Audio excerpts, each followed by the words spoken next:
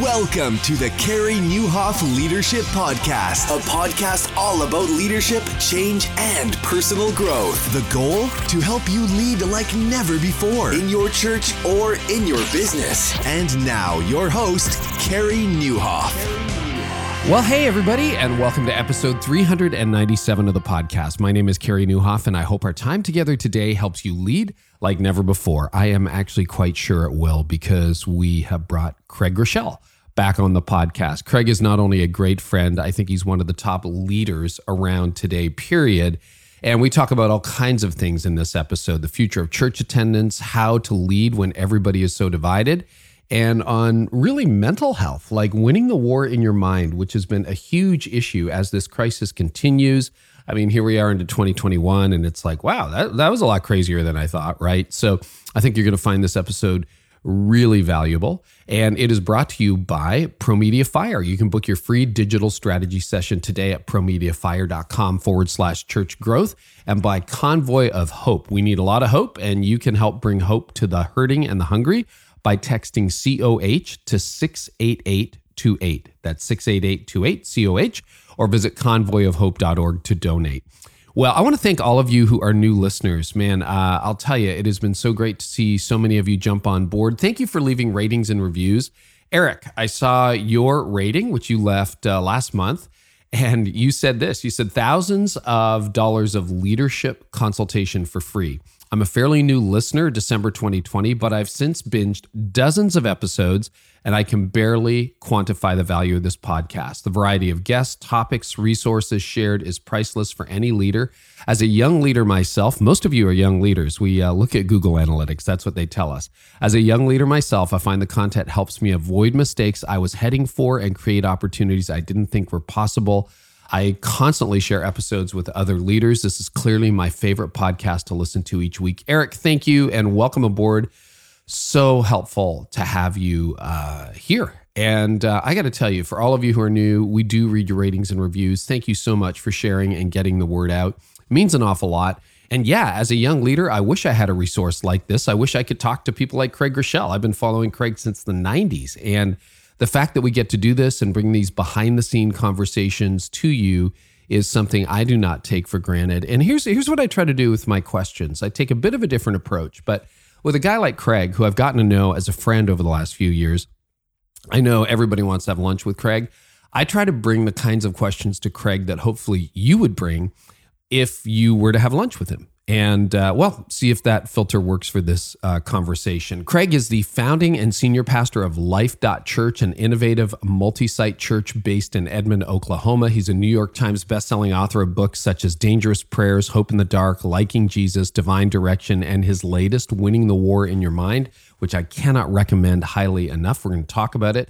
He speaks at conferences around the world, and he hosts the amazing Craig Groeschel Leadership Podcast. And he's also an amazing dad and husband as well. So, Craig, so good to have you back. And if you are getting ready to really embrace digital moving forward, are you getting ready to hire a digital staff member at your church? There are two options. You can hire an internal staff member that's an expert in one or two main areas. And if you got a huge budget, great. Or you can hire ProMedia Fire and get an entire team of experts for less than the cost of a professional staff hire. What more and more churches are doing, even large churches, is they're even doing a hybrid where they use a service like ProMedia Fire and they have one or two internal people. But regardless of your size, scope, or budget, with ProMedia Fire, you save on employee taxes, health insurance, and turnover becomes a thing of the past because you got a team that handles all your creative and digital needs. So you can hire one person or get a whole team for less than the cost of one person, and teams win championships. So book a free strategy session today at promediafire.com/church growth. That's promediafire.com/church growth. And 2020 and 2021 are proving to be very challenging years. And I'm so grateful for Convoy of Hope. I've gotten to know some of the people who lead that, and they're a Christian humanitarian organization that exists to bring hope to the hungry through feeding initiatives, disaster response, women's empowerment, agricultural training, and empowering others to live with greater independence and freedom from poverty, disease, and hunger. In 2020 alone, Convoy of Hope delivered 150 million meals to those affected by COVID-19, all in partnership with the local church. So thousands of churches around the U.S. partner with Convoy of Hope, and they can kind of be your response arm. And if you don't have a strategy for that, or you want to embrace what they're doing, here's what you can do. You can actually head on over to convoyofhope.org to donate, or simply text COH to 68828. They are one of the most trusted Christian nonprofits in the world, and they stretch your dollars. So you can do it yourself, but they can turn $1 into $6 because they have partnerships with companies like Walmart, the Home Depot, Culligan, Nestle Water, Bass Pro Shops, and so much more. So why don't you text COH to 68828 right now and help out in a much more powerful way this year. Well, guys, I'm so pumped for this conversation. I'm going to come back at the end and talk about some church trends that I'm watching for 2021, but enjoy the deep dive with Craig Groeschel. Craig Groeschel, welcome back, man. Hey, Carey. I'm always excited to talk to you, both on podcast and just in general friendship. It is. It's been a crazy year, and I got to tell you, you've been one of those lifelines for me. Just someone who will pick up the phone and chat and just talk about life and how it's going on the inside, but also all the strategy issues we're faced with. So it's a joy to have you back on. So much has changed since the last time you were on the podcast, and you've had the year of your life, I would assume, or close to it. It's got to be up there in the top 5. I would like to start here. When Life Church got shut down for the first time ever in your ministry for in-person gatherings, what was that like for you? Like, can you just relay sort of the mental sequence of what March 2020 did to you as a leader who's used to preaching over 36 locations, to tens of thousands of people every weekend, and all of a sudden, boom, it's over? Yeah, I think, for any pastor and for most leaders in different, whatever field they're in, it was indescribably disorienting. And I was one, I had friends that were saying, hey, this is going to be a real deal. It's going to last probably till summertime. That seemed way long to me. I was more on the shorter end of projections. It seems silly now to even that I was that foolish to think that way. But we were shutting down in March with the hopes of being open again in Easter, which is just, I'm embarrassed that I didn't have more foresight than that. But it was really, really scary. It was something that none of us in any, field had ever faced before. So emotionally, it was disorienting trying to lead through it. There's no rule book. I was joking around with our church because just like where you lead and where everyone listening is, there's so many extreme opinions. I was joking and said, next time we go through a global pandemic, racial unrest, social tension, and election like we did in the U.S., I'll know how to lead through it. I've got experience, but none of us did then. And so it was, it was really, really, really difficult. What did you learn about yourself and about crisis leadership over this last year? So I've been leading Life Church for 25 years and had 5 years of church leadership before that. So I've seen a fair bit. It's not like I'm 28 years old. So I've been through some different things, and I'm pretty confident in crisis leadership. So I've been through different types of crises before, and in difficult times, people want to be led, and so it's not as hard as you think.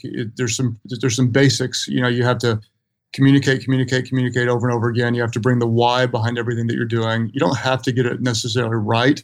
You just have to, you kind of lead with a little bit of uncertainty and bring explanation behind it. And people want to be led, and so it's not that difficult. When this hit, though, it hit me in a different way than it had before, and it just seemed to be more complicated than I was anticipating. So what I learned about myself in the early stages, Carey, I think I learned that my identity was more wrapped up in some things that I probably didn't think it was wrapped up in. And I had to kind of untangle that. I learned that, interestingly enough, I learned our church is way stronger than I thought we were. It's kind of what I told our staff, that I didn't think we could survive what we survived. and not only survived, but in some ways made more of an impact than we would have otherwise. Not in every way. I'm not like one of those people that say, now it's incredible at all. I'm realistic, but our church was stronger than I thought. Our staff, my gosh, I found out just, I thought they were amazing before, and my love and admiration for them went way up. And, I guess kind of what was in me, there was a little more in some places than I realized I had in me. And there were other places I thought I was stronger, and I wasn't quite as strong in some of those places. So it brought some reality to who I am as a leader, what I value. I think that I'm wandering around. I think the biggest answer I have is it revealed values. Oh, wow. It really revealed values. And I think that's true as kind of we look around what is important. And even not, we could disagree politically or, but we could agree on values. See, it was the biggest season of revealing values in my life and leadership, I'd say. What did you learn about your values? Oddly enough, I know I'm really biased toward the church anyway, because that's what we do. Yeah. But just realized that I don't just love the church. I need the church. I crave the church. And by that, I mean the people, the gathering, the presence of God with people. And I like love it, love it, love it, love it, love it. So I have to be careful not to be one of those that says, let's open up the doors at any cost, because my bias is to gather. And so I had to really take a step back and look at this holistically and say, what is, and it's really complicated, Carrie, because, in rough times in the past, a lot of times the church runs in and puts themselves at risk in order to reach people.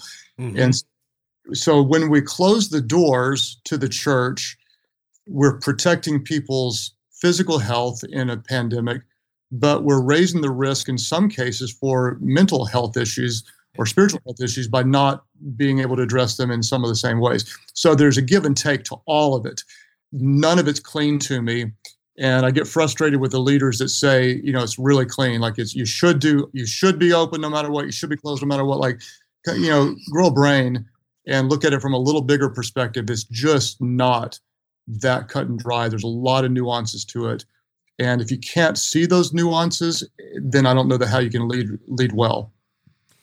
What you said, you found yourself strong. I think this is probably a human nature statement. I think a lot of us were surprised, but you said you were stronger in some areas. You had more in the tank than you thought. And then you found yourself maybe not as strong as you would want to be in certain areas. Can you share to the extent that you're comfortable, like where you surprised yourself with your resilience and then where you're like, ooh, that's a vulnerability I didn't notice? Yeah, so I know you've got a broad audience and not everybody would be necessarily Christians, but for me, it was kind of crazy. I was leading through the most complicated season of my leadership and didn't feel like I could hear from God. Oh, wow. And that didn't rattle me. I didn't like it. I couldn't explain it. I had to lead by what I'd kind of considered instinct and gut and intuition and experience. And I just didn't feel like I was hearing the voice of God for months. Like in the sense of open, close, do this, do that, or more like there was just a barrier there? Yes, and anything, just like, give me something, give me a word, give me direction, give me a sign. And the odd thing is that it didn't rattle my faith, it strengthened it, because I wanted a word, a direction, confirmation. And when I didn't get it, I realized that I had enough of God's direction and goodness and conviction and correction in the past that I didn't doubt that he was with me. And I'm not one of the leaders that say, I don't have to go up to the mountaintop to hear from God to make a decision. Sometimes you just make a decision. Yeah. And I don't, that's unspiritual. Some people would. I think that's just the way life is. And that sometimes you just have to make a decision. And so I was just making decisions based on instinct, intuition, experience. And I didn't like it, but I realized that my faith was strong enough to continue, even though I wasn't feeling something in the middle of it all. And that was reassuring to me. And then I can't remember when it was, but I really, really, really felt like I heard from God in a way that was significant. And it just, then at that point, the emotions, I'm not a real emotional leader. My emotions, I couldn't contain them. Couldn't contain them. It was like you think your kid is missing and your kid comes home. It was that emotional to me. There it is. There's the word from God. And so that was, it was really in the middle of it. It was not something I'd ever want to redo, but looking back, I like the result of what it did in me. Anything that surprised you from this was more draining than I thought, or I thought I would have this and it really kind of, sucker punched me? Yeah. I would say several things. I wouldn't have told you that my identity was wrapped up in the number of people in the room, because our rooms are smaller. And so our total attendance can be kind of big, but I don't preach to a lot of people. And then when I was preaching to nobody, I just realized, or nobody in the room, that was super emotionally and spiritually disorienting to me. And I was, how real is it without the people there? So I had to adjust my kind of my emotional barometer to that. That was one issue. And then I didn't realize how politically diverse our team was. I love that we are really diverse in a lot of different ways. I just didn't realize before, because we've been so mission focused. And then when some of the more complicated issues emerged, I realized we're a really diverse team. And so how do we embrace that diversity, celebrate it, and yet stay mission focused when a lot of people want to go be more divisive in their actions? That took a toll, on me emotionally. But on the other side, I'm real thankful where we are. Yeah, I'm really glad you raised that, Craig, and I'd love to know how did you navigate that? Because I think almost every leader realized, not everybody thinks like me. And, we're not a political organization, but all of a sudden I've got this division on the board, or this variety of opinion on the board, or the executive team, or the staff, or in the congregation. What were some things that guided you through that? Well, I never thought everybody thinks just like me, but I did think that I didn't realize that we had some, what I consider like really polarizing views on the team, where there are some extremes that they're incredibly frustrating to me, because I would say I'd call it extremes without empathy. I have some really extreme views, and I'm never going to pretend like I don't. But at the same time, I really work incredibly hard to have empathy and to have a genuine understanding of how someone born in a different part of the world, raised in a different family, maybe with a different color of skin or different background, different fears, different opportunities, and different threats, how that person can love the same God I love or not, and think in an entirely different way than I can think. And I didn't realize how many, a few of our team members and a lot of our church members don't think beyond their little social media bubble. And that someone that thinks in a different way can't be a Christian, or isn't right, or there's no way they're a spiritual person or whatever. And that was incredibly frustrating to me. And so I felt like I spent a lot of time trying to help people see, if you're that small-minded, you're always going to have a limited impact. And as a leader, you're not going to be a great leader if you don't have some extreme views. You've got to have some extreme views and opinions. That's the mark of any great leader. We're going to be weird in ways. We got strong biases, and we got incredible passion, and we've got blind sides, all that kind of stuff. But if we're only listening to respond and never listening to understand, then we can't have a real impact. And I became frustrated at how different pockets of the church, our church and just the church, would let some issues become more important than the main mission, and not be able to love someone that had a different viewpoint on an issue. So that's my tone in leadership is shifting some to address a problem I wasn't as aware existed before all of this. Boy, we could spend the whole hour on that. Just before we leave it, when you think about a meeting where these opinions are surfacing, whether that's a board, a senior leadership team, a staff meeting, or even maybe you're meeting someone in your congregation and they've got divergent views, how do you refocus them on the mission? Like, how do you listen but not let it become the vaccine, no vaccine, open, close, mask, no mask? How do you not get stuck in those ruts? Well, I think one thing you have to do is I think you have to acknowledge both sides, and I think you have to give some credibility to both sides. You could take all of those issues, open, not open. We kind of talked about that. Yeah. There's a reason why being open really does matter, and there's a reason why being open is risky. Mask, no mask. There's a reason why there's a lot of data that says they work, and there's a lot of people that say they don't work. At the end of the day, no matter what you believe, you got to think about the other person in the room, and you got to be loving in your attitude. Vax, no vax. There's a lot of people think it's the answer, and other people think you're going to get a chip in and you're going to die and whatever. And so what you have to acknowledge and genuinely understand why people think in both ways, and so that you've got credibility with both people. If you can have, like, I've got pretty strong views on all those things, but I've worked to have an understanding of the reason why someone would think in a different way and respect it, like genuinely respect it.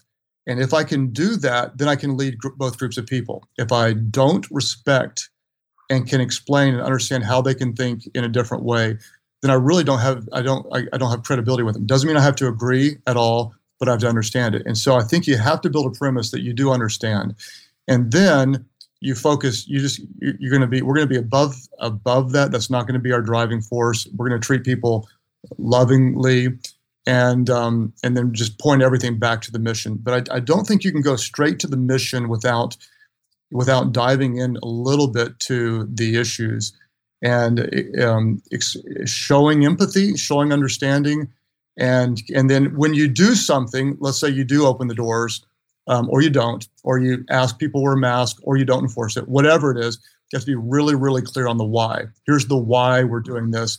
And even if someone disagrees with your why, if you give them a why, at least you're giving them something.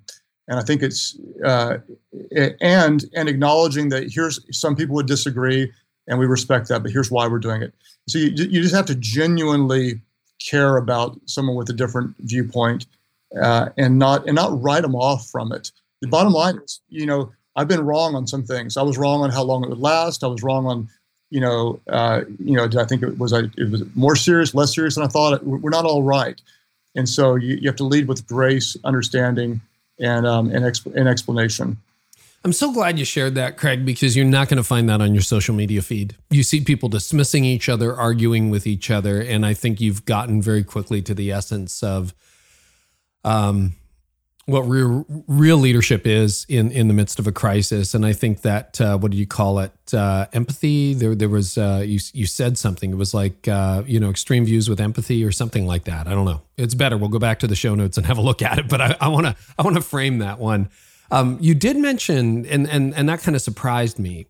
I've been listening to you communicate for 2 decades. I think you're a masterful communicator. You do a great job. And, on your own leadership podcast, you've talked into a camera with no crowd now for years, right? Like, you've done that. You launched your leadership podcast with that, but all of a sudden you find yourself in an empty room outside of the production crew. And you said that was jarring and really made you realize, wow, I love speaking to crowds. What was so different about that? What did you learn about speaking to an empty room? So to really be clear on how it hit me, because I think it hit everybody differently, it wasn't just, I can speak to an empty room. I've done that for a long time. Yeah. But it kind of made it forced me to redefine what is success. Is it a crowd in the room? Is it the feedback that you get? Is it the numbers that you can see that come in and say, here's how many people we had? And if the numbers shift to a different category, do they count in the same way? We could talk digital numbers for a long time if you wanted. We have. I debate.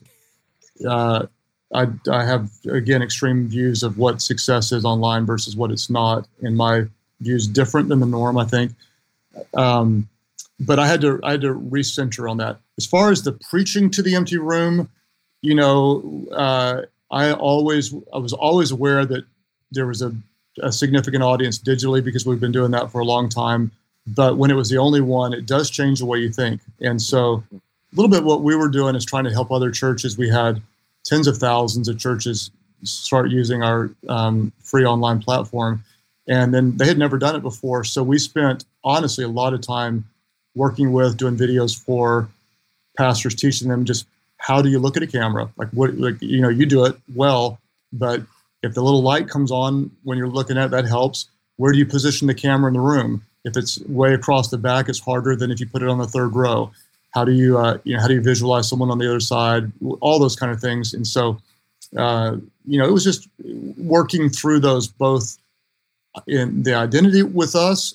How does this impact, what is success? What is God honoring? And then helping other churches do it. It was a learning thing for a lot of pastors, I think.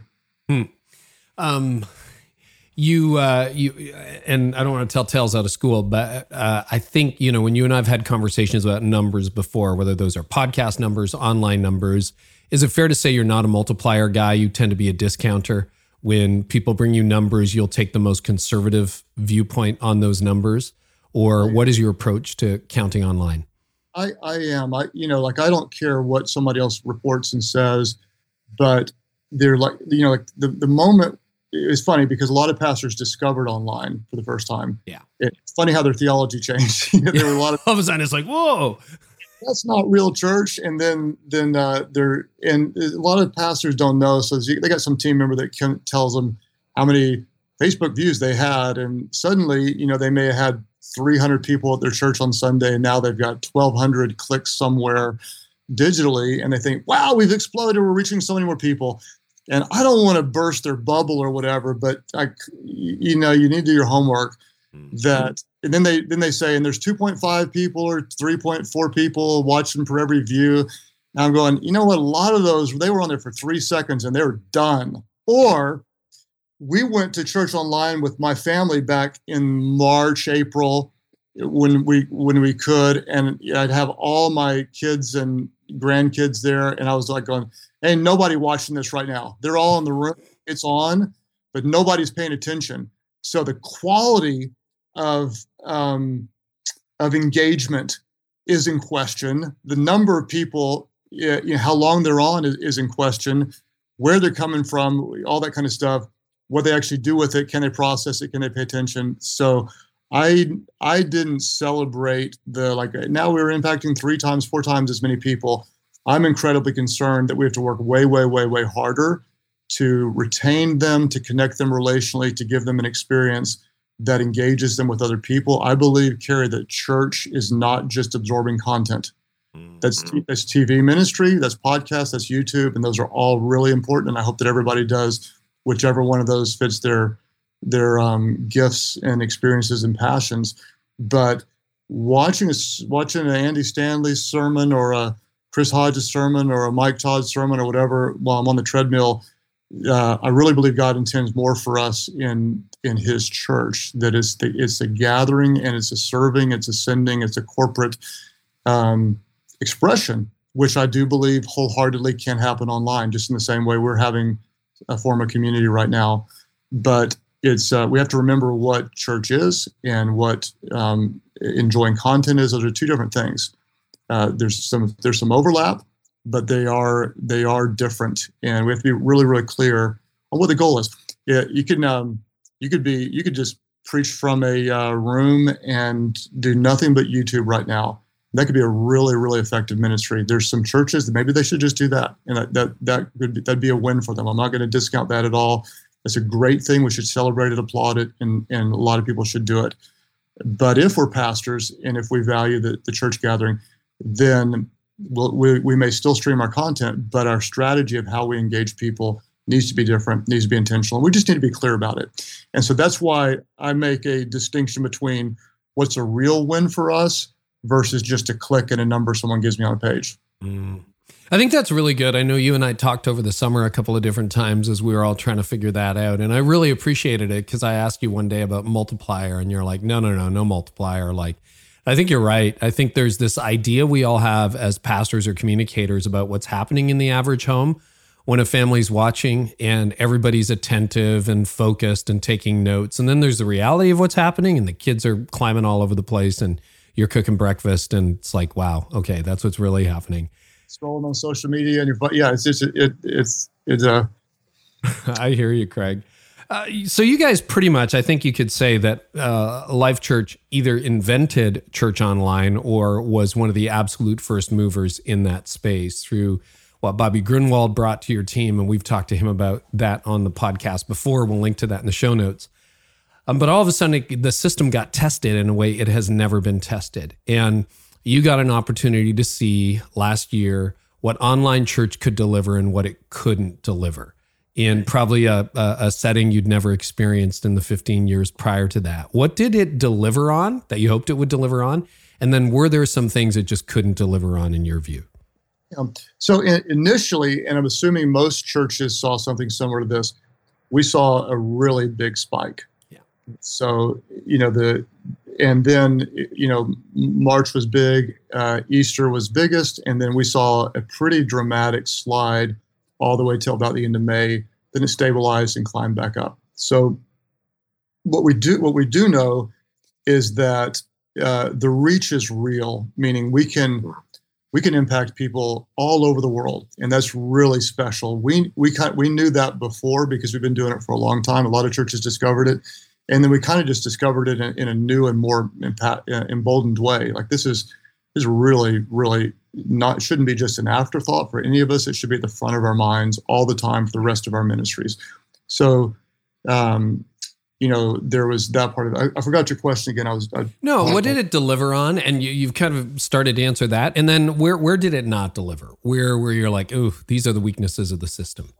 We did some things, Carrie, that were, we added a Wednesday night online experience. That's not innovative, nothing fancy about that, but it created a midweek connection that was super important to our people. So we started asking, not just how do we connect them for a few hours here and there, but how do we communicate with them daily?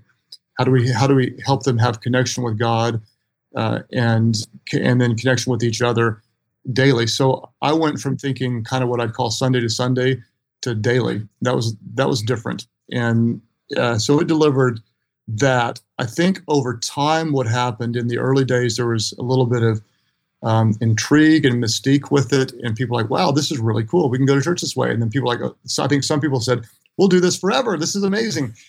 Then I think you might call it Zoom fatigue, that people meetings on nonstop, and it was kind of my fear. I think they just got tired of screens in some ways, and so suddenly you realize there are limitations. You can't hug online. You can't lay hands online. You can't go and deliver food online. You can't baptize online. And so, you can run through the list, and every benefit is a real one and should be celebrated, and every limitation is a real one and should be acknowledged. We have to acknowledge what's there, call it what it is, not pretend like one form of church is better than the other. They're just different. If we gather, it's a little different. If we gather digitally, it's a little bit different. And just tell the truth is the bottom line. Is we have to really be honest about what works, where it works, why it doesn't work. If it's not working, what do we need to do? Supplement it? Can we supplement it? Do we have any other options? And if we're really trying to make disciples, we want to use everything that's there, but we can't pretend that it's all equal. It's not. There's benefits and costs to all the different forms of expression. I remember as you were reopening for in-person services, you told me that you're going 100% in on online and 100% in on in-person. Can you unpack that thinking a little bit, and how do you still feel that way now all these months later, or what are you learning about that 100% online, 100% in person? Yeah, I do. So, again, we've been doing online church online, like literal, not streaming, but church online with real live interaction, pastors, teams, hundreds and hundreds of volunteers all over the world, really big numbers since 2006. We've got a lot of experience. We have a team. I don't want to just, it may sound weird to say numbers, pretty substantial staff team that runs it. But for me, it was always something I valued, but it wasn't at the front of my mind. And so what this did is it brought it to the front of my mind. It had to, for everybody, and it hasn't dropped. Is kind of the way I'd say it now that we're able to meet physically most places again. So what happened is it was a real important part of our strategy to some people. Now we want it to be a real important part of our strategy to all of our people, all of our team. And that's I think the best way to say it. And that's kind of moving forward basis. It's like, hey, from what we've learned, we're just, it's important to everybody now. Yes. And there are some people, they're not going to think about it as much, but certainly everybody should think about it more. And most of us should think about it often. It is a higher priority. And it should be for everyone doing any form of ministry and leadership, in my opinion, moving forward. And then 100% in on physical. What are your thoughts behind that? So I don't know, man. I've been wrong a lot, so I'm willing to be wrong. But what's going to happen in the future? I wholeheartedly believe that there's going to be a solution, meaning no matter what you believe about the vaccine, it works, or we get herd immunity, or there's a higher tolerance, or it morphs and it's not as the virus isn't hurting as many people or whatever. If you look back historically, Carrie, I think we'd be just crazy not to think that people are going to go to concerts again, movies again, sporting events again, and church again. So I am leading with 100%. I'm 100% convinced, again, I could be wrong, but in my mind, I'm not wavering in my faith that people are going to gather again. So we opened up a couple of campuses in the middle of the pandemic. I'm betting that however long, name it, 18 months, 2 years, 5 years, whatever it is, that's going to be a necessary part of the landscape of Christianity. I'm betting on the gathering long term, as well as I'm betting on digital long term. And I also believe personally that there'll be some people that probably never go back to a physical location because they've learned a different expression of worship digitally, and so they won't. But I also believe there's people that wouldn't have gone to a physical building before that will go now because they're hurting in a way that's different than they were hurting before. So whatever the percentage of people that is, we want to be positioned to minister to them. And so we're not shrinking back on either strategy. We're just as aggressive in like in our world, our language would be planting physical churches or campuses, and we're still planning on doing it. And we've redeployed some resources more toward not just online church, but social media, YouTube, the tail podcast, the whole content distribution, as well as supporting other churches. We're putting a ton of money into YouVersion to create a tool that churches can use all the time, not just to read the Bible, but I can't say too much yet. Same with Church Online. We've really put lots and lots into that to make it a better experience for churches.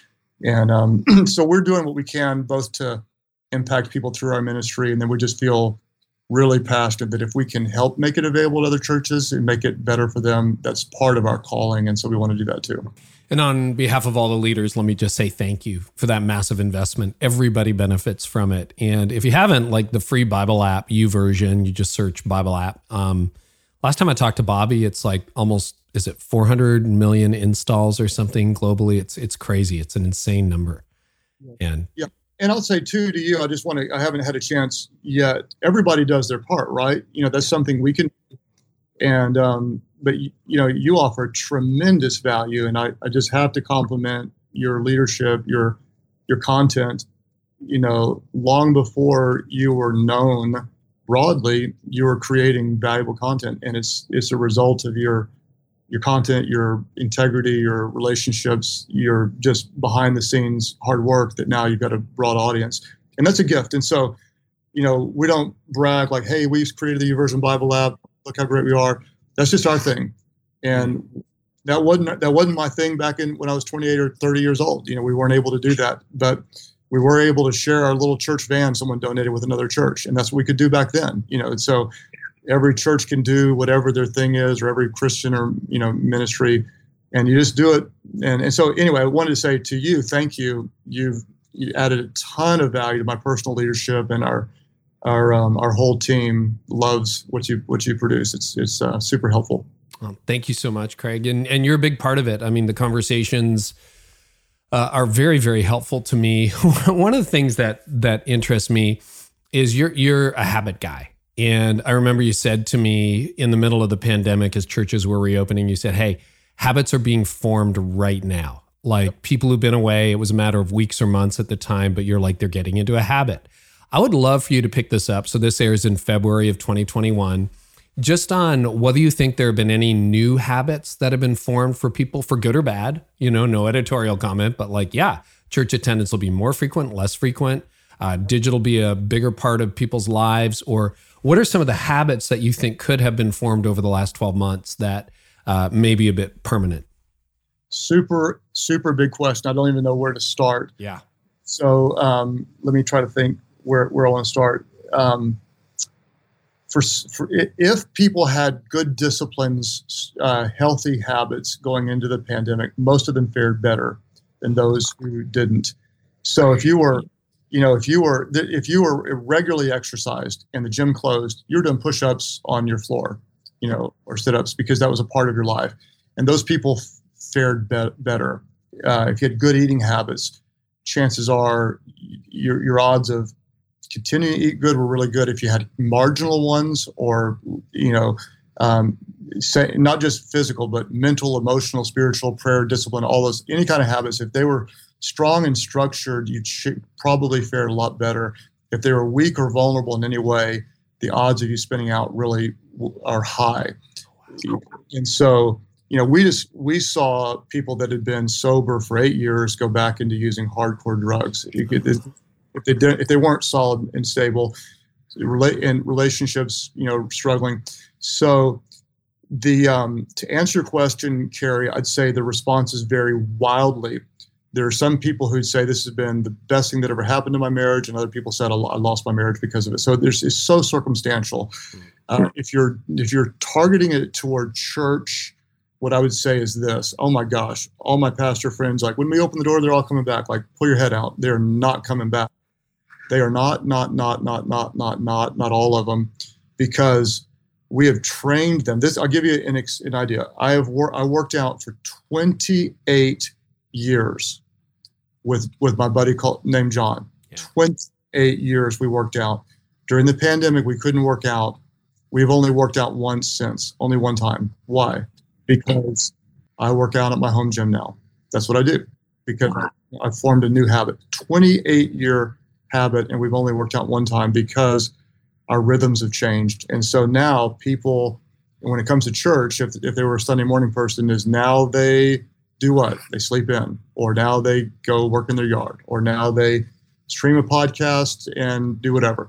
So their habits are different. And we just have to acknowledge that. The key is, as leaders, we don't get mad about it. We don't get resentful. We just have to tell the truth about it. And my fear is that a lot of my peers just aren't telling the truth. We're living in this optimistic bubble about, one of both sides. Either they're all going to come back, it's going to be great, or nobody's coming back and we're going to be dead. The truth is in between. And no matter what we have to lead, period. We have to lead. And we've all lost something. So if you talk physical attendance right now, ours is about 50% where it was the previous year. And so it's really easy to say we've lost significant impact. And there's a part of me that drifts toward that. But what I've done is I've trained my mind to say, no, look what we have. We still have this group of people that's really passionate about being gathered together. We can do something with them. We still have a group online that's gathering every week, and we've got the ability to evangelize online like never before. So we have that. And so we have to fight as leaders not to be overly optimistic or overly discouraged, but just tell the truth. And we can't mourn about what we've lost, but rejoice in what we do have and be grateful for what we do have, because if you still got your health, that's a lot. If you still have your faith, that's a lot. If you still have a good relationship with your kids, that's a lot. If you used to have 400 people at your church, now you got 200 people, you can do something with 200 people. If you built it once, you can build it again. And you have to fight for that mindset, or you just can't lead. If we're if we're defeated, if we're hurting, if we're afraid, if we're negative, if we're pessimistic, if we're down, if we're doubting, if we think it's over, or if we're too optimistic and aren't looking at it realistically, then we can't. Whatever we have to tell the truth about it, and we have to stand up and just lead toward the desired result. And I guarantee we've got something to do. Okay. You're in Coastal now. You got something to do. You got growth problems, or they're not coming problems that should engage you, and it shouldn't work to let it not discourage you, but let it pull the best down of you. You have what it takes. Christians, you have the Holy Spirit dwelling within you. You still got the Word of God. You can still preach. You can preach like you got online giving. Thank God we live in today. If this had happened years ago, there'd be no online giving. You got digital reach. If it happened years ago, we wouldn't have that. We live in a good day to face. This is a good time in history for us to face these problems. And yes, there's more tension, more division, more hurt, more anger, more fear. And what better time to get the gospel out than in that climate? So we got our work cut out for us. Let's just try to wake up and fight for that mindset. Well, I want to talk for most of the rest of this episode about mindset, because you've written an incredible book on it. And I don't say that lightly. But before we shift gears, any model shift that comes out of this, and we talked about this on the podcast. We'll link to all the other episodes in the show notes where you and I have shared in that. But, you pretty much had a great system that you've worked really hard on for campuses, and you kind of know the square footage and the cities you need to go into, and, the seat turns and stuff like that. Any thoughts about micro gatherings or any model adjustments in how you're doing the church moving forward? You don't have to spend a lot of time on it, but I didn't want to leave it out. So I've got a lot of peers that are pretty passionate about micro gatherings. And so it might be that you have a church of whatever, and you broadcast, and there's, 4 families or 18 people or 12 people or whatever gather in homes, and so kind of micro churches. And I would say, as pastors, we should just be for any form of gathering that creates spiritual value and points people to Jesus. So I'm for it. I'm also for bigger gatherings. I do think that I don't expect people to break ground on any 7,000 seat auditoriums or sanctuaries right now, like they did a few years back. So I think that'll change. I don't think that micro gatherings are better. And I don't think that big gatherings are better. I think they're different. You can go intimate and deep if you're in a micro gathering, but you can't raise $1 million this weekend likely to do something, and you can't go and serve a whole neighborhood after a tornado hits. So you've got some benefits and you've got some limitations. In a bigger church, people can be anonymous, and you might not have as deep of ministry, but you can do a lot together. And so my encouragement to pastors is don't lock in on the model.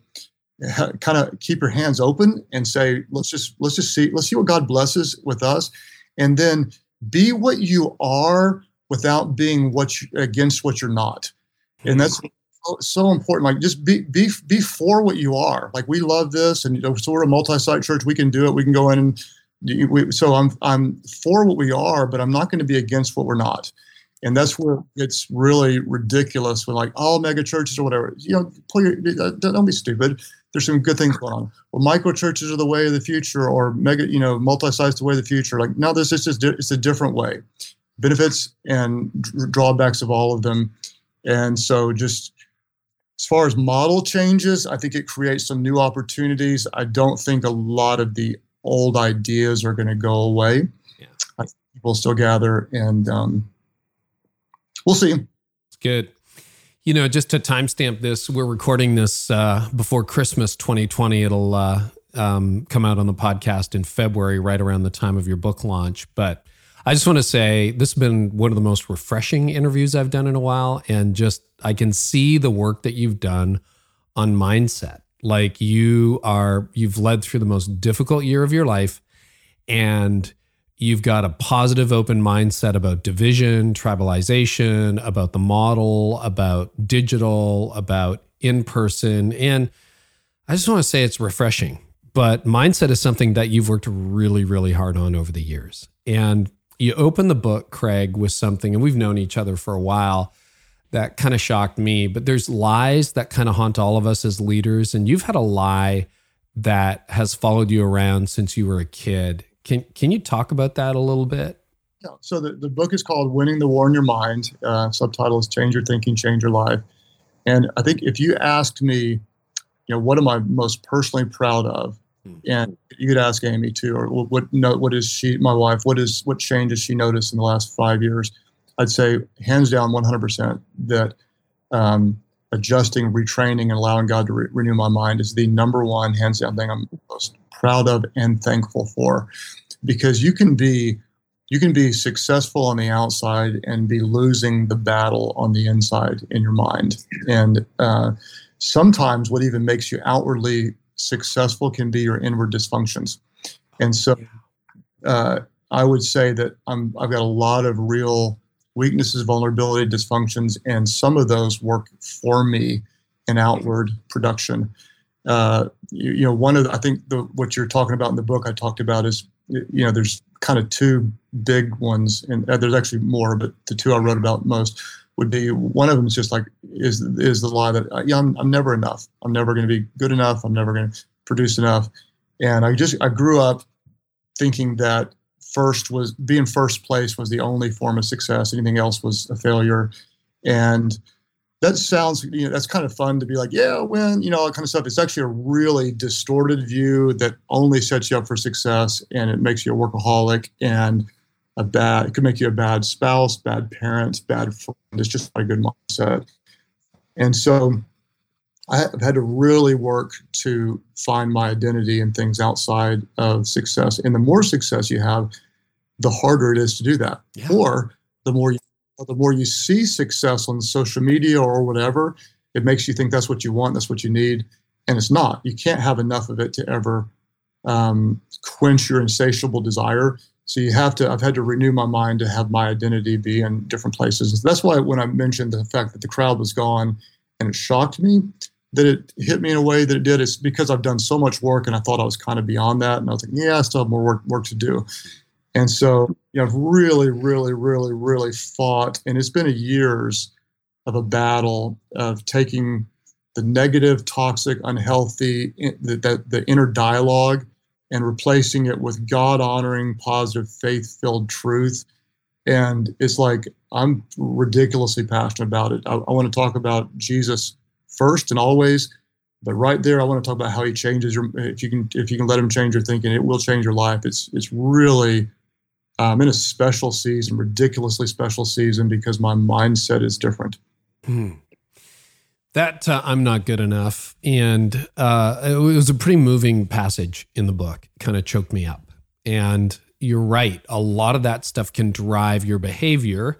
And my total amateur psychology, Craig, is I've seen people implode with that. They start really bad addictions and I've also seen people, I call it explode. In other words, well, I'm just going to work out extra hard, or we're going to grow this thing, or I'm going to be successful or whatever. How do you think that lie drove you when you look back on your life? Well, I think I was just trying to prove my worth with production, period. And then so other people will try to prove their worth by, being likable, or by not being criticized, or by being the perfect mom, or having the best appearance, or having money in the bank, or whatever. And so, that's how it manifested me. And the way it worked for me is, if you're trying to prove your worth by production, you might produce a lot, but you also, if it's done out of an unhealthy place, it's kind of like a house of cards. Eventually it's going to tumble. So you want to make sure that the foundation of whatever you're building is healthy. And that's, it starts in your mind shift. I mean, your life and leadership's always moving in the direction of your strongest thoughts. And whatever organization you lead, it's a reflection of the thoughts that you think, period. I mean, if I feel like you can't trust people, or they're always out for themselves, I'm going to have an organization where people don't trust each other. If I believe the best about others and believe they can do things better than I can, we're going to have an empowering organization. If I believe things are bad and they're going to get worse, we're going to have a tentative and afraid organization. If I believe there are possibilities even in the middle of hard times, we're going to have an aggressive, innovative organization. So whatever you lead is a reflection of the thoughts you think. And you can, wherever there's that secret inner dialogue, people may not ever hear you say it or think it, but they're going to feel it. And How did your team feel it? Like, how did Life Church feel it when those negative thoughts, and I realize we're all a work in progress and we want to get to the progress, but how do you think, because I look back, I've had a similar journey. Like there were some things that I hadn't wrestled down as a young leader. And I think the people around me paid a price. My wife paid a price. The church paid a price. My team paid a price. How did you see that sort of leak out around you?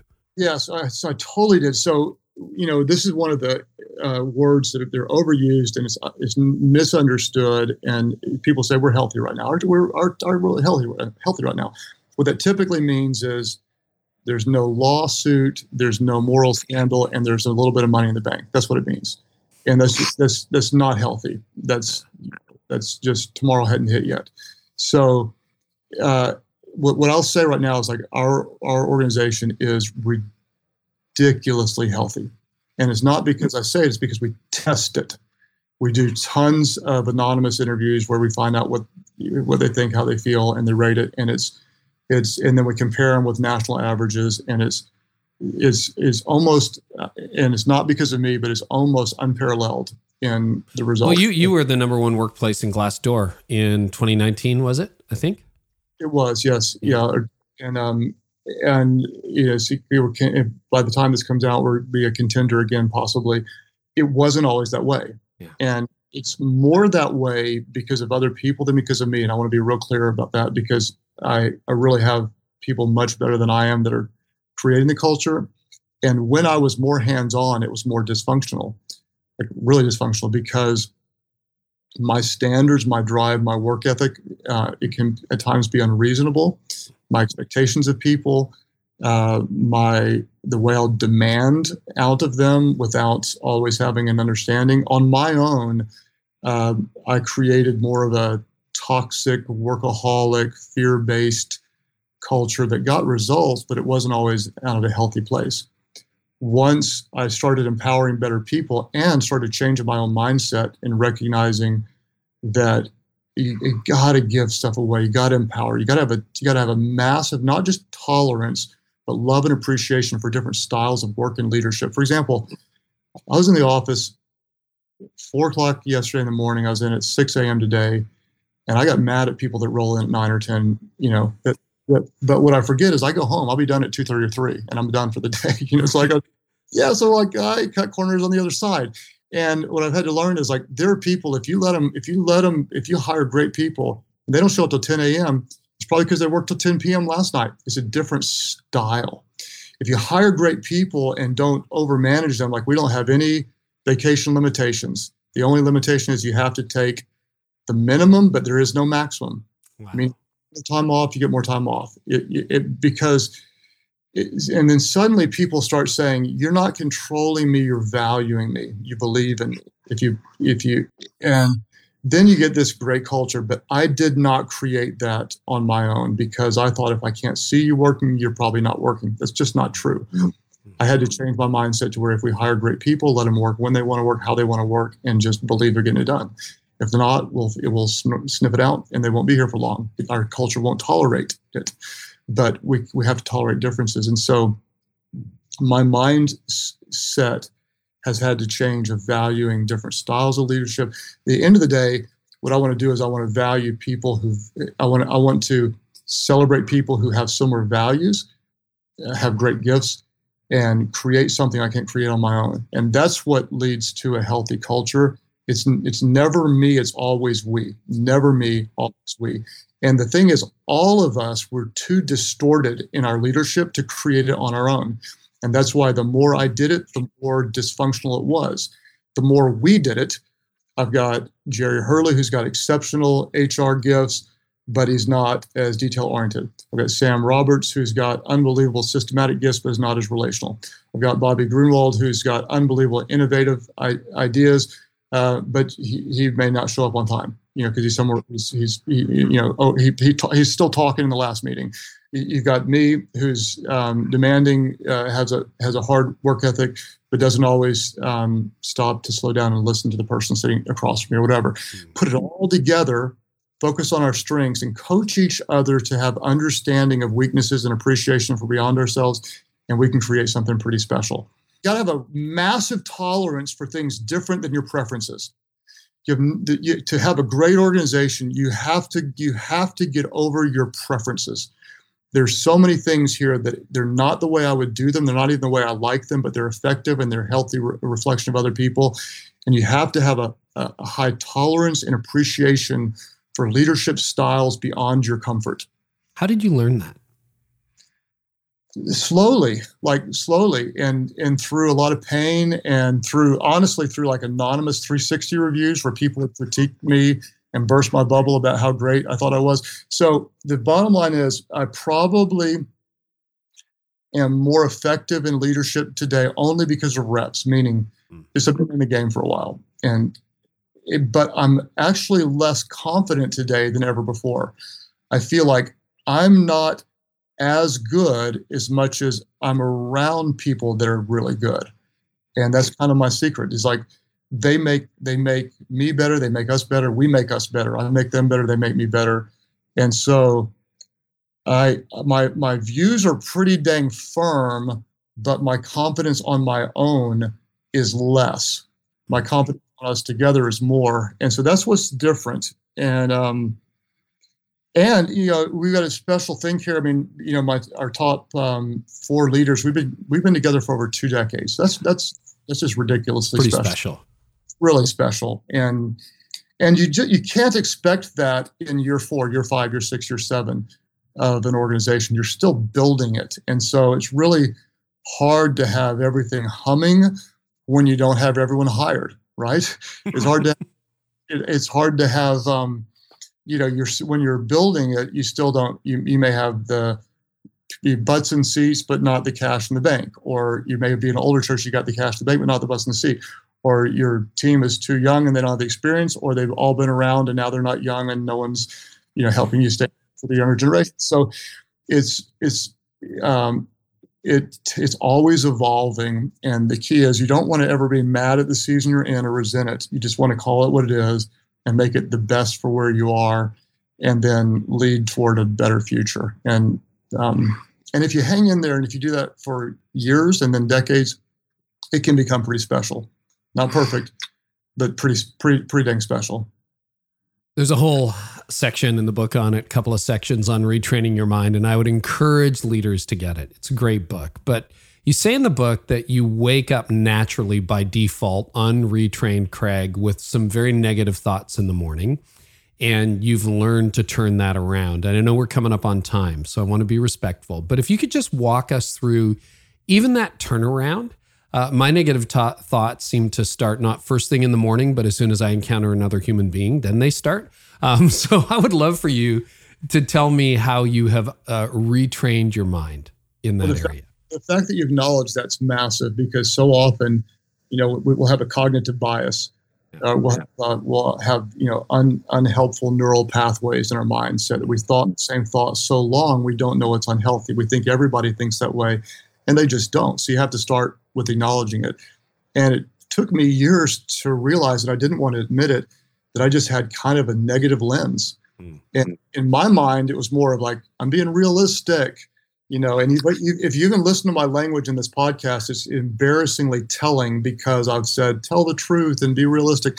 And that comes out of, don't lie about the numbers. And so I went toward more of what can be a destructive skepticism, or if managed well, it can be a healthy skepticism. You need to have healthy, but if unmanaged, it becomes dangerous or destructive. And so, I had to recognize, I'm bent toward negative self-talk. I'm bent toward a fear of things going wrong and all that kind of stuff. And it plays out well when you anticipate and you have cash in the bank, because if you're afraid there's going to be a downturn and you anticipate it, then you're prepared for it. So that works in your favor. It also might mean you miss some opportunities because you're afraid to invest, because you're afraid the future might fall apart. And so that's the downside. For me, Carrie, it's really amazing. I went from being characterized by being negative to, I'd say, not even characterized by positive, but I'd say more characterized by gratitude. I'm just so ridiculously grateful now, I can't even see straight. And I can go through the longest list of things I'm grateful for. And so if someone's listening, they're going to say, well, of course you're grateful. Your life's perfect. Now, I can tell you right now that there's a lot of things that are indescribably painful and heartbreaking all around me, but I'm able to cope with them and lead through them because I'm so grateful for what is right and what is God honoring. And so it just, and the sad thing is it didn't, it's taken years. If you've thought a certain way for years, you're not going to unthink that thought in 3 weeks' time. Yeah. If you do, write the book and I'll read it and endorse it, please, because it's the way your brain's wired, you've got to retrain it, or as scripture says, renew it. And this, just to tell you kind of the how is I got real practical and nailed down here's where my thinking is wrong. And then I got real practical and said, here's what I want to think. Here's the thought that I want to have. I tied it to scripture, and then I just built some positive confessions tied into God's word that I said over and over and over again. And if I told you in the first 2 years, it almost did no good at all. It felt like it was useless. But I kept doing it. It's a little bit like eating well and going to the gym. You can do it for 6 months and you see a little bit of improvement. You don't really see it kick in until like 3 years in, like going, wow, how'd this happen? Now, I'm not just a person who eats pretty good and works out. Like, I'm an athlete. It's an identity change. And I'm not just a person who works on my mindset now. I'm a person who's got a mind being renewed by God's truth. It's an identity change. And it's taken a lot of work, and I'd say it's the most valuable thing I've done over the last several years. It's fun if you listen back on some of the episodes. I'm just going back. I remember you talk about reciting mantras and trying to retrain your mind, and it's fun to actually be able to say a few years later, wow, I think that's had a lot of fruit. And I love the way the book ends, because your wife, Amy, who you've been married to for over 30 years, writes this beautiful little afterword, or whatever it's called, where she's like, nobody knows Craig the way I do. And she just reflects, because, it's always our spouses. It's the people we live with that end up with all the hard sides of us. And she just said some really kind words and how proud she is of you. And so I just want to acknowledge that. And can you just sort of wrap up by talking about the difference this has made at home, Craig? Yeah, I'd say it has the potential to make generational differences, because I don't want to get emotional, like I probably will. I have 3 daughters that are married to 3 great young men, which is hard to believe. I like these guys because I love my daughters so much, but I like these guys. And they all 3 were serving in the church and were hired by the church. And just as a side note, they're not hired because they're my son-in-laws. One of them didn't get hired for multiple interviews, and I have a son that didn't get hired for a volunteer internship. So that tells you how strict it is. Meaning, I just want to say, you get on, you earn it, and they've earned it. And the way they're thinking now is honestly different because of the way I'm thinking. Your organization reflects how you think. Your family will reflect how you think. Your grandkids one day will reflect how you think. And I had so many unhealthy ways of thinking. And now to see one of my sons going through a more difficult time and coming in and watching him fight for God-honoring mindset and fight and talk his way into it, it's like I want to hug him, high five him, and then take him to the ground and just it's mind blowing to see my daughters struggle in significant ways with massive complications, and to see them continue to have faith in God and turn something that's a real trial into a story worth telling. I don't know that would have happened in the same way if we hadn't started changing the tone at the top. And it's just, whatever you're leading, if you're leading 4 volunteers in the 2-year-old room, or you're the senior pastor, or you're launching a tech business or whatever, is I just want to say your organization, your family, your marriage, it reflects the way you think. And if you don't like what you have, change the way you think. It starts there. And I think that's one of the reasons why I really admire you, because when we get on, we often talk just with obviously with nothing being recorded. And you always say afterwards, I wish we recorded that. And I'm like, oh. I'm glad we didn't, because I'm glad we didn't either.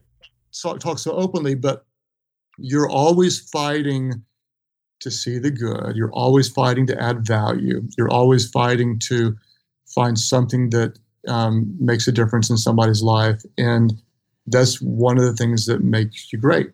You probably, like the rest of us, have a significant, most of us do, one or two unhealthy mindsets that would be holding you back.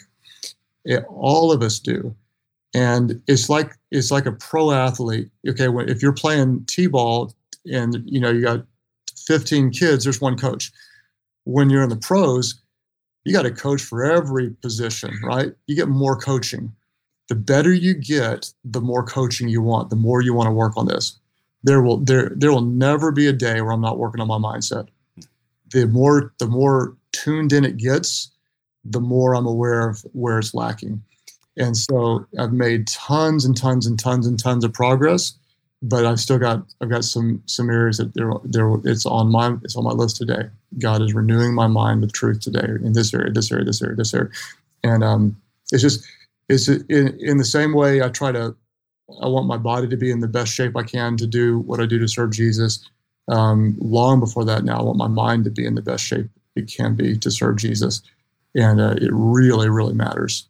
The science is there, scripture's there.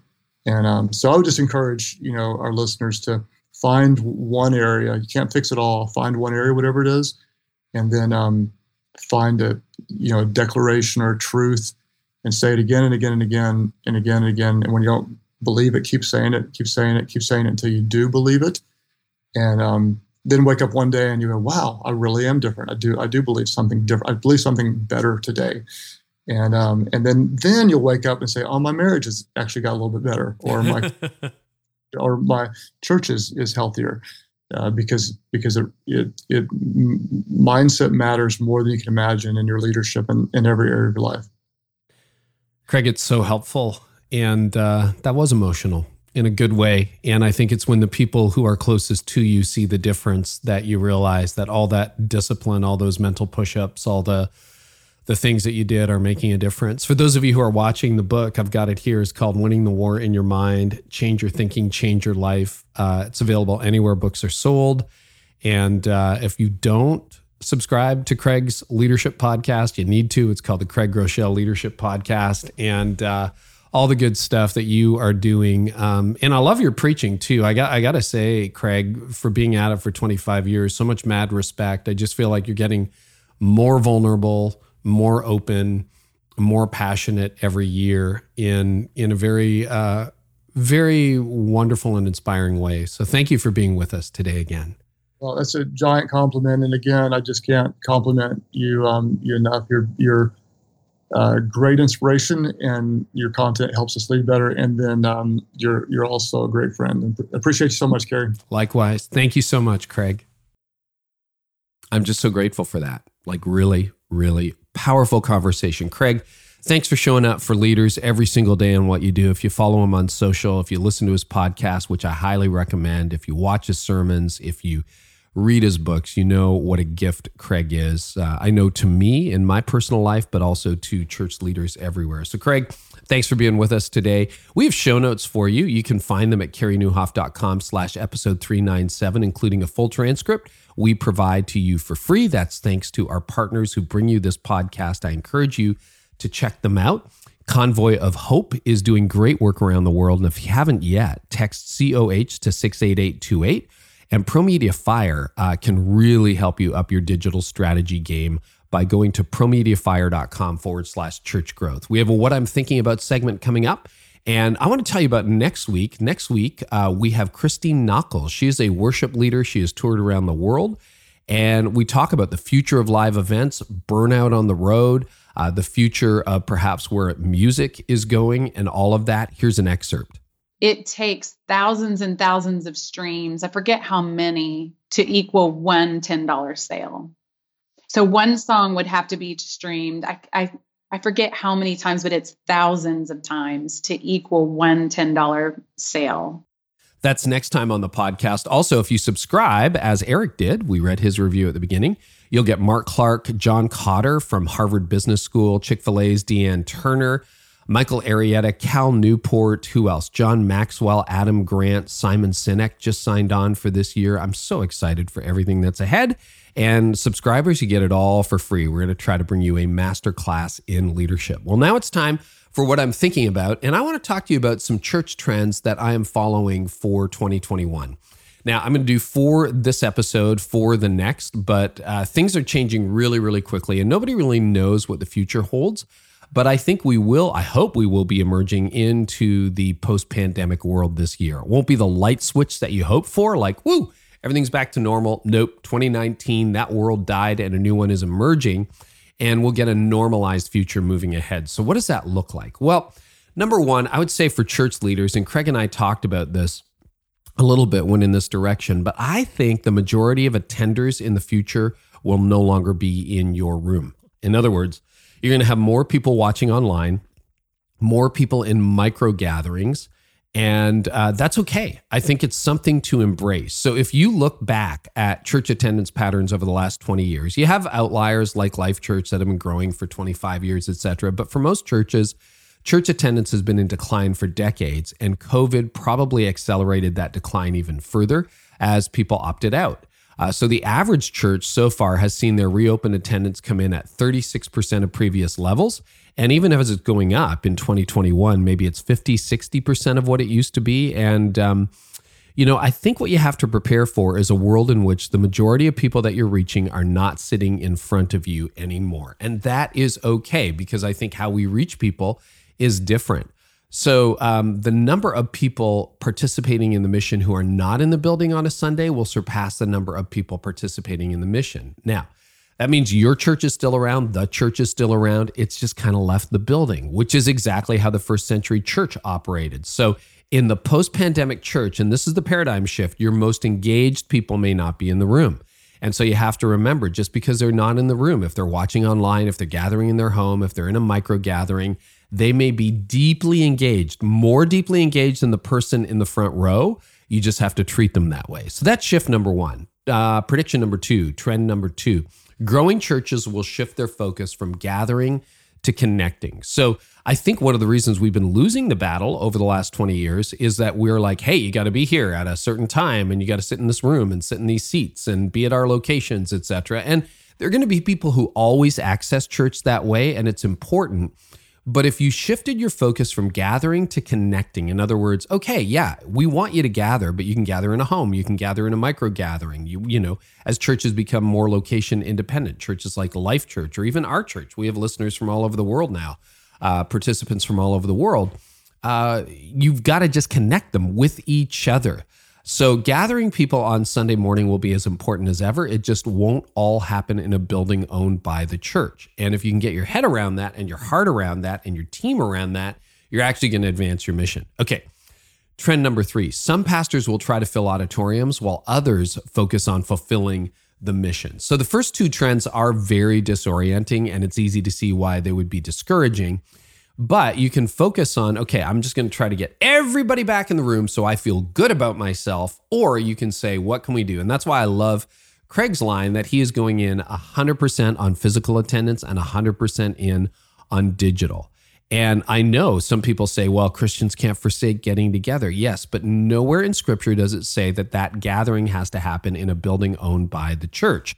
Full auditoriums do not guarantee a fulfilled mission. So in the future, leaders who only focus on filling a room will miss the biggest opportunity they have to fulfill their mission. Trend number 4, and we'll leave it here for now and come back to some more next week. Growing churches will see the internet and their buildings differently. So the question becomes, what do you do with your building? Great question. There will always be people who gather. You want to encourage people to gather. Physical church attendance is not going away. It's just shifting, as we talked about. Sometimes the desire to fill the room is about ego, and I have been there. It's like I like full rooms as much as anyone. But here's the shift. Right now, most pastors are using church online to get people in the building. Okay, in other words, hey, all of you watching online, get in here. And that's okay. You can encourage them to come.